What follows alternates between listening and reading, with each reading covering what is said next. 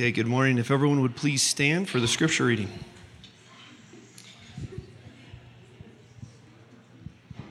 Okay, here we go. In verse 1. So this is the Ten Commandments that Moses brought down after spending 40 days and 40 nights on Mount Sinai.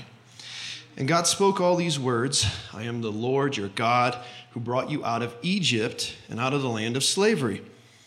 You shall have no gods before me. You shall not make for yourself an image in the form of anything in heaven above or on earth beneath or in the waters below. You shall not bow down to them or worship them. For I, the Lord your God, I am a jealous God, punishing the children for the sins of the parents to the third and fourth generations of those who hate me, but showing love to 1,000 generations to those who love me and keep my commandments. You shall not misuse the name of the Lord your God, for the Lord will not hold anyone guiltless who misuses his name. Remember the Sabbath day by keeping it holy. 6 days you shall labor and do all your work, but the seventh day is a Sabbath to the Lord your God. On it you shall not do any work, neither you nor your son or daughter, nor your male or female servant, nor your animals, nor any foreigner residing in your towns. For in 6 days the Lord made the heavens and the earth, the sea, and all that is in them. But he rested on the seventh day. Therefore the Lord blessed the Sabbath and made it holy. Honor your father and your mother, so that you may live long in the land the Lord is giving you. You shall not murder. You shall not commit adultery. You shall not steal. You shall not give false testimony against your neighbor. You shall not covet your neighbor's house. You shall not covet your neighbor's wife, or his male or female servant, his ox or donkey, or anything that belongs to your neighbor. When the people saw the thunder and lightning, and heard the trumpet, and saw the mountain in smoke, they trembled with fear. They stayed at a distance and said to Moses, Speak to us yourself, and we will listen. But do not have God speak to us, or we will die. Moses said to the people, Do not be afraid. God has come to test you, so that the fear of the Lord will be with you to keep you from sinning. The people remained at a distance while Moses approached the thick darkness where God was. Let's remain standing as we pray. Lord, the people in this story did not want you to speak to them. They were too afraid. But Lord, we, in humility and boldness, Lord, we know that you are a loving God, full of compassion. We know that you've given us these commands to actually give us freedom. And so, Lord, we invite you to speak to us today. Lord, would you do that? Speak to our hearts, open our minds, open our hearts to you, Lord, that we might receive from you your wisdom, your prophecy, your intimate words into our hearts and minds. And Lord, we pray this in your name, Father, Son, and Holy Spirit. And the people of God shouted, Amen. Amen. You may be seated this morning. We are starting a new series, a new sermon series on the Ten Commandments. Happy Father's Day. Seems one of the commandments is to honor your father and mother. So we'll get there. We'll get to that. But happy Sunday to all of you. And I want to say something, that this passage is an invitation to get out of slavery. Think about the words Dan just read. It starts off with, I am the Lord your God who took you out of Egypt. And in case there's anyone in here that's confused, like what is that? Well, that was a land of slavery. The Lord took them out of the land of slavery and gave them these rules, these laws, these commands, and these things actually bring freedom. And so we're going to celebrate that. We're going to talk about that today. I'm going to come at the conclusion of this sermon and share a story about this point that I will hopefully make throughout this morning today, that we all worship something. It's just a matter of what we worship, which goes along with the first command. We'll get there today. So first point this morning, first of 3 points, is that the 10 Commandments are for today. Amen? Amen. Amen. They're for today. I think besides Psalm 23, besides the Lord's Prayer, besides John 3:16, besides maybe the Beatitudes, the Ten Commandments have to be the top 5 most popular scriptures in the Bible. Many people who don't even go to church, they know many of them. They know some of them. And so these are the most important scriptures to us. They are, among all the scriptures, these are up there. These are the top scriptures of the entire Bible. These scriptures are written on tablets that Moses brings down. And these, no other scriptures, but these are the ones that end up being in the Ark of the Covenant that is put in the Holy of Holies.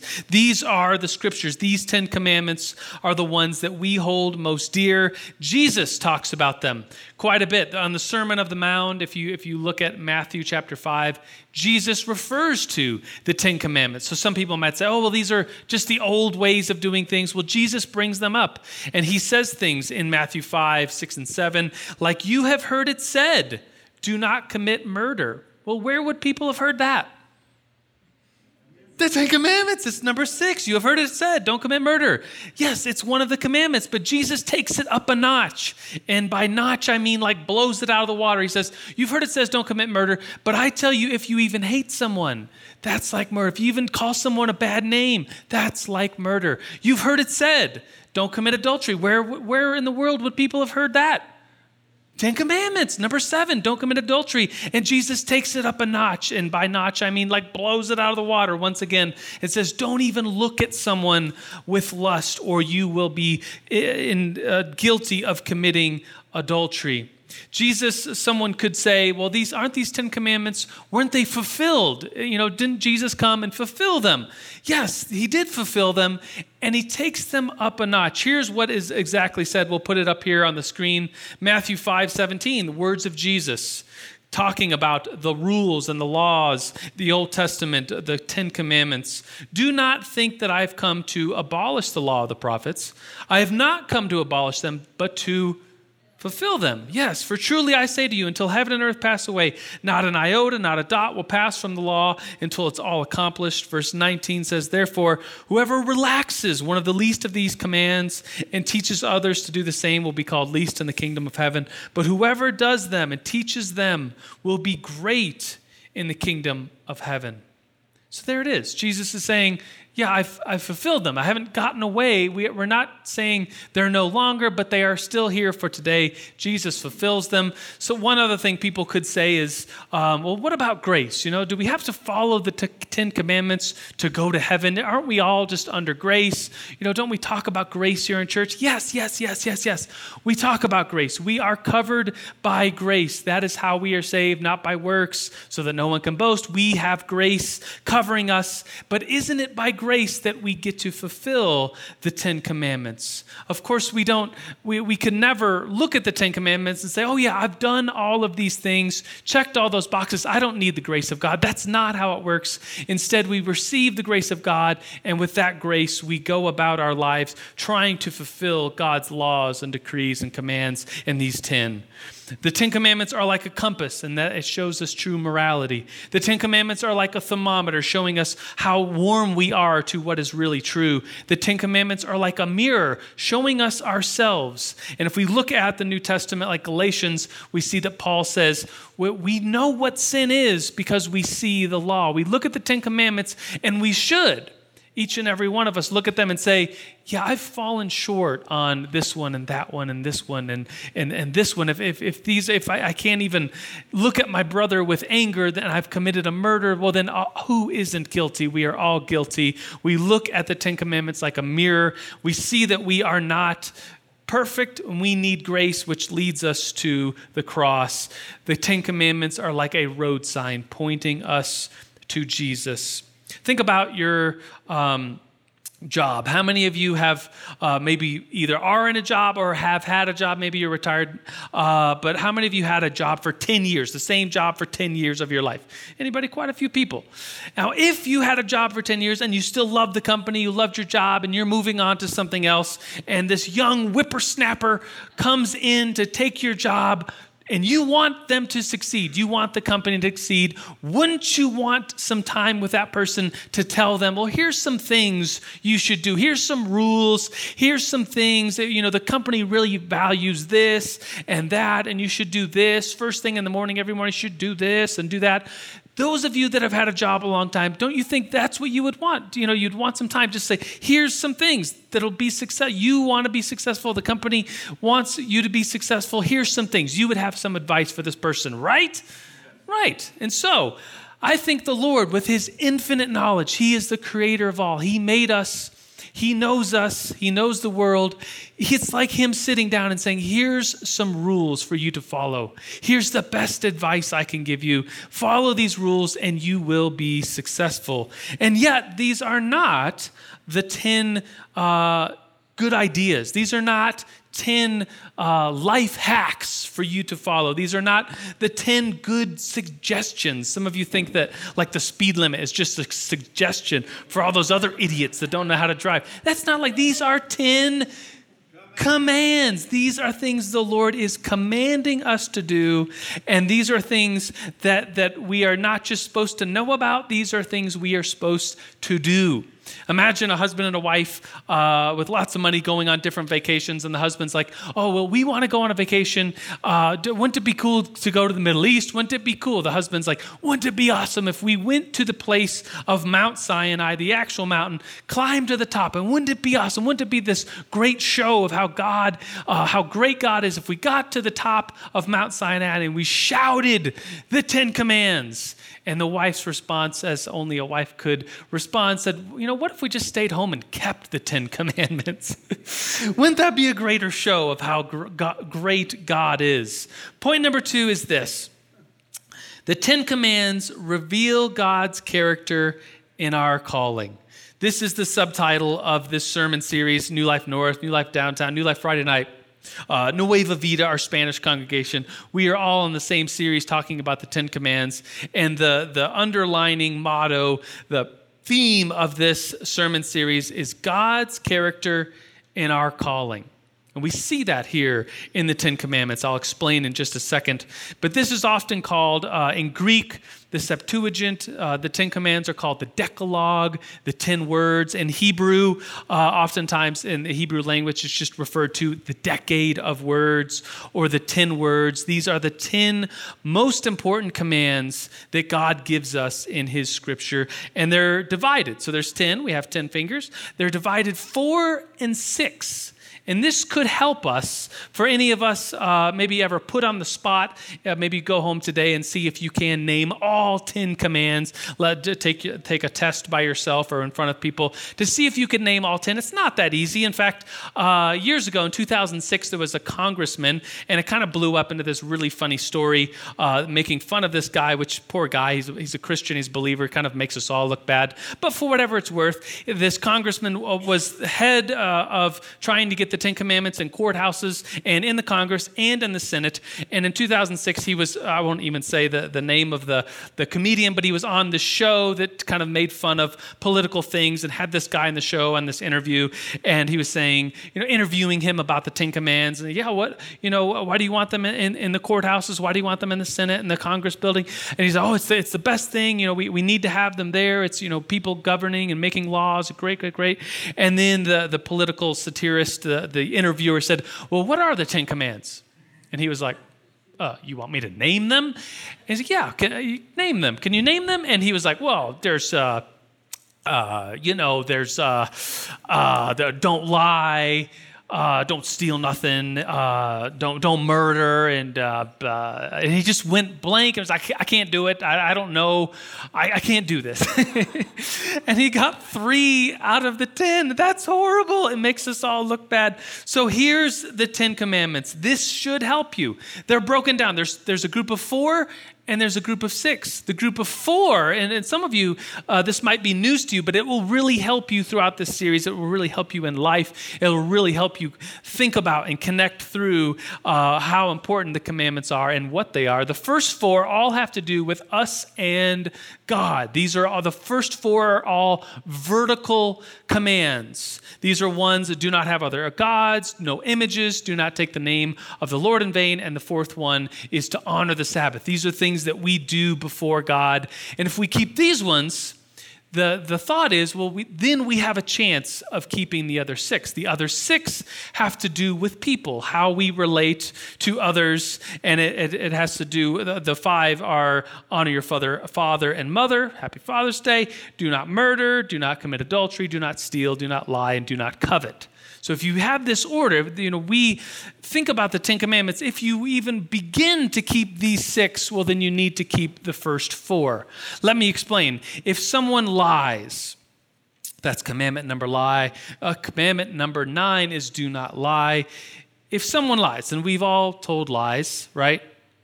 Raise your hand if you've ever told a lie. All of you not raising your hand, you just did it. You broke the command. We've all lied. Think about the last time you lied. Maybe it was just a white lie. I think a lot of times we lie just to kind of keep our, like who we are and our, we don't want to make ourselves look bad, so we would tell a lie for our own reputation. And if we tell a lie for our own reputation, well, then isn't that really why we told that lie to keep a better reputation?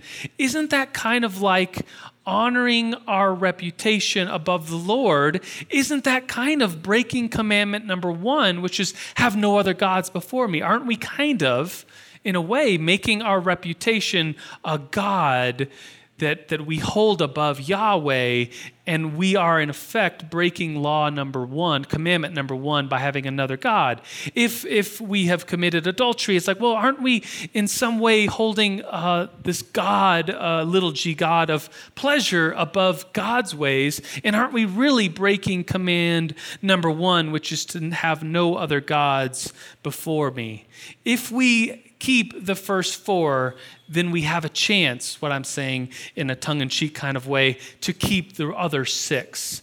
The third and final point this morning is this. It is commandment number 1, which we are focusing in on today, that says, you shall have no other gods before me. You shall have no other gods before me. This is the Lord talking. In the ancient world, at least reading through the Old Testament, and thinking about our cultures of times that have gone, I think all of us probably have this image in our own heads of like someone bowing down to a little golden idol, and that's what command 1 is all about. And some of us in here might be like, oh yeah, easy, check that box. Don't have a little golden idol in my closet that when no one's looking, I go and bow down to that. Check that box. I don't have any other gods. But I want to argue, and I will share a story at the end here, that we all worship something. It's just a matter of what it is we are worshiping. We get to choose what we worship. And if it's not Yahweh, and if it's not this little golden thing that's hidden away in your house, well, then it's probably something that we go to, that we piecemeal together and say, Lord, you're not big enough. This is what we say when we break commandment number 1. We say to the Lord, you're not good enough. I need this and this and this in my life. I want to piecemeal things together, and I don't want to actually hold you, the Lord, first because I want these other things. And that's breaking command number 1. Jesus says it this way. He just says that you can't serve 2 masters. When we go before Yahweh, he is everything. This in commandment number 2, he says that he is a jealous God. And think about that. He loves us as humanity. He loves you and I so much that he is jealous, and he does not want to share us with anyone else. It is like the Lord is making a covenant. In fact, it's not like that. It is that. The Lord giving us these 10 commandments, saying, I, the Lord, who took you out of the land of Egypt, in case there's any confusion, that's the land of slavery. He proposes to us this covenant. And in this covenant, it's like he has a ring, and he is saying, will you be with me? Will you be mine? And to be mine means these things. Keep these things in your life, this is what a covenant before the Lord is like. And yet, if we know the rest of the story, we know that Moses comes down from the mountain. Joshua, if you read the story, hears this, oh, there must be something going on. Maybe there's a great war. I hear the people in the distance, and there's this great noise. And Moses comes down with these rules. I mean, the people are still yet in their honeymoon season of being with the Lord. If you think about it, an analogy of marriage, the Lord is making a covenant with his people. They're in the honeymoon stage. They come down because they hear this great noise. And what are the people doing? Those of you that know the story, they are worshiping a golden calf. They have made this thing an idol and they are worshiping it. It would be like this horrible picture of a couple on their own honeymoon and one of them runs off to the hotel bar just to find someone else. And this is what the people of God do. This is what all of us do when we break command 1. We go out and we worship something in the place of God. We welcome something else into our lives that is not God, and it ends up destroying us. Here's how I'll conclude this morning with this story. It's of a guy who wrote fiction literature, not a believer, but he says something that resonates with what I'm saying here. And his name is, he's now passed on. I'll share a little bit about that in a second, but his name is David Foster Wallace, a great a fictional writer. Has anybody heard of him? He's this writer who wrote in the late 90s, prolific writer in the postmodern world. I mean, this was the kind of stuff people would read these books and like twirl their mustaches and drink coffee and be like, what does this mean? And this is so cool. And it really was. It was you. If those of you that haven't heard of him, he was very just shaper of literature, shaper of what it means to be postmodern. And I remember in, I took seminary classes, 2003. I took a class on postmodernity, the philosophy of our age, and the Christian response. And part of that, a big chunk of that class in my seminary was postmodern literary criticism, where we talked about this guy. And the teacher would always refer to postmodern literary criticism as POMO-lit-crit, which is really fun to say. And so I would say, oh, we're studying POMO-lit-crit. And then, what's that mean? Well, let me tell you. And I'd twirl my mustache. I didn't have a mustache, but let me tell you, it's really cool. It's great. So anyways, this guy who really is just a former, someone who forms our culture, did form our culture, wrote these fictional books which go on to just to be prolific for its time. He has time at a college, at a commencement. He gives the commencement address, and he shares something where he basically says, we all worship something.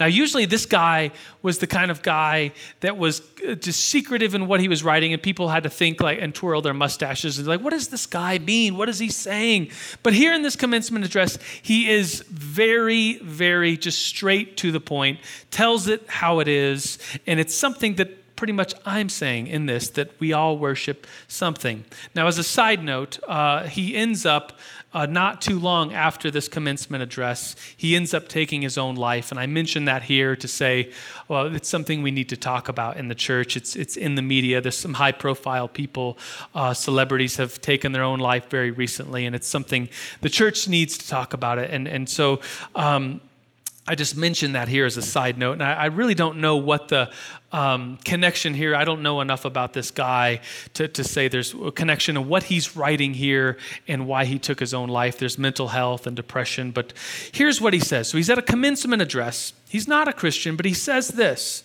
He says, there's something here that's very true. In the day-to-day trenches of adult life, there is actually no such thing as atheism, which is kind of weird because he didn't have a faith, and a lot of people thought he was an atheist, and yet he's saying there's no such thing as atheism, which really ticks off the atheist community after this address, and people go online and it's like, what do you mean there's no such thing as atheism? Well, here's what he means. He says, there's no such thing as not worshiping. Everyone worships. The only choice is what we get to worship, what we choose to worship. there's an outstanding reason for choosing some sort of God. And he's not really a person of faith, but he says JC or Yahweh, or he lists these other gods. He says there's something about picking and choosing this God to worship because pretty much anything else will eat you alive. Listen to this. This is from a non-Christian. He says, if you worship money and things, you will never have enough. If you worship your own body and beauty and sexual allure, then you will always feel ugly. If you worship power, he says, you'll always feel weak and afraid. And he goes on to talk about that some more. If you worship intellect, being smart, you will always end up feeling stupid and like a fraud and always on the verge of being found out and so on and so forth. He lists these things. He says, look, the insidious thing about these forms of worship is that they are unconscious. They are default settings. So think about what this person is saying. That we all worship something. It's somewhat prophetic for this world of postmodernity and him being a representative of fictional writer within this. So don't we all worship something? After this commencement address came out, atheists were all enraged and said, no, like we don't worship something. And they try to say, well, you have to worship something, you have to go and sit down in a church and sing songs and have icons and this and that. But he says, we all worship something. Don't we all worship something? Whether it is these inanimate objects, money, power, beauty, whatever it is, we are all worshiping something. We are all holding something in our life of the utmost value. A guy who I really respect lived a long time ago. His name's Maximus. One of the reasons why we named our third son, Maximus is because I was reading a lot of this guy. He's called Saint Maximus or Maximus the Confessor sometimes. He says this in a quote, since the soul is more noble than the body and God more incomparable, more noble than the world he created, he, like us, we who value the body more than the soul and the world created by God more than the Creator himself, are simply a worshiper of idols. We are breaking the first command when we worship the creation. Hold it more valuable. Hold anything on this earth more valuable than the one who created it. So let me, as I close here, give you a test, something just you and the Lord to think about. If you want, you can bow your head and just consider what it is that you're worshiping. I'm not going to ask you in front of anyone. This is just between you and the Lord. But what is it that you worship? What things do you run to? What addictions? What things do we so quickly run to that we know that are against the Lord and his ways, but we find value in them? And Maximus is here saying, if you find value in it more than God, well then, in fact, you are worshiping it. So would you bow your heads with me? Let's pray to the Lord. And Lord, we come before you and say, just two words, forgive us. Forgive us. Forgive us, Lord. We have all, like sheep, gone astray. We've all, every single one of us. And it's not easy, Lord, to worship you first and foremost. And we have all taken things ahead of you, things that you do not like, things that are against your ways, and we have put them in our lives as things of value. And Lord, we repent and we say, Lord, we are so sorry that this comes across as worshiping those things in front of you, taking them as a little g God in front of you. Lord, we are so sorry. And Lord, we receive your grace. We're reminded today that these people who were spoken these words, Moses speaks to these people, and these people say, Lord, don't let Moses speak to us on behalf of the Lord. Lord, don't speak to us, because they were so afraid. But Moses says, don't be afraid. And so, Lord, we take these words that Moses said to the people, we take them and say, Lord, let us not be afraid of you in such a way that leads to just shaking fear, but let us respect you in such a way that leads us to follow these commands. Lord, you are the great Lord. You are the one who takes away sin and gives us grace. And so, Lord, we give you our lives and our peace. We give you all honor and glory, and we worship your name. And everybody said, amen.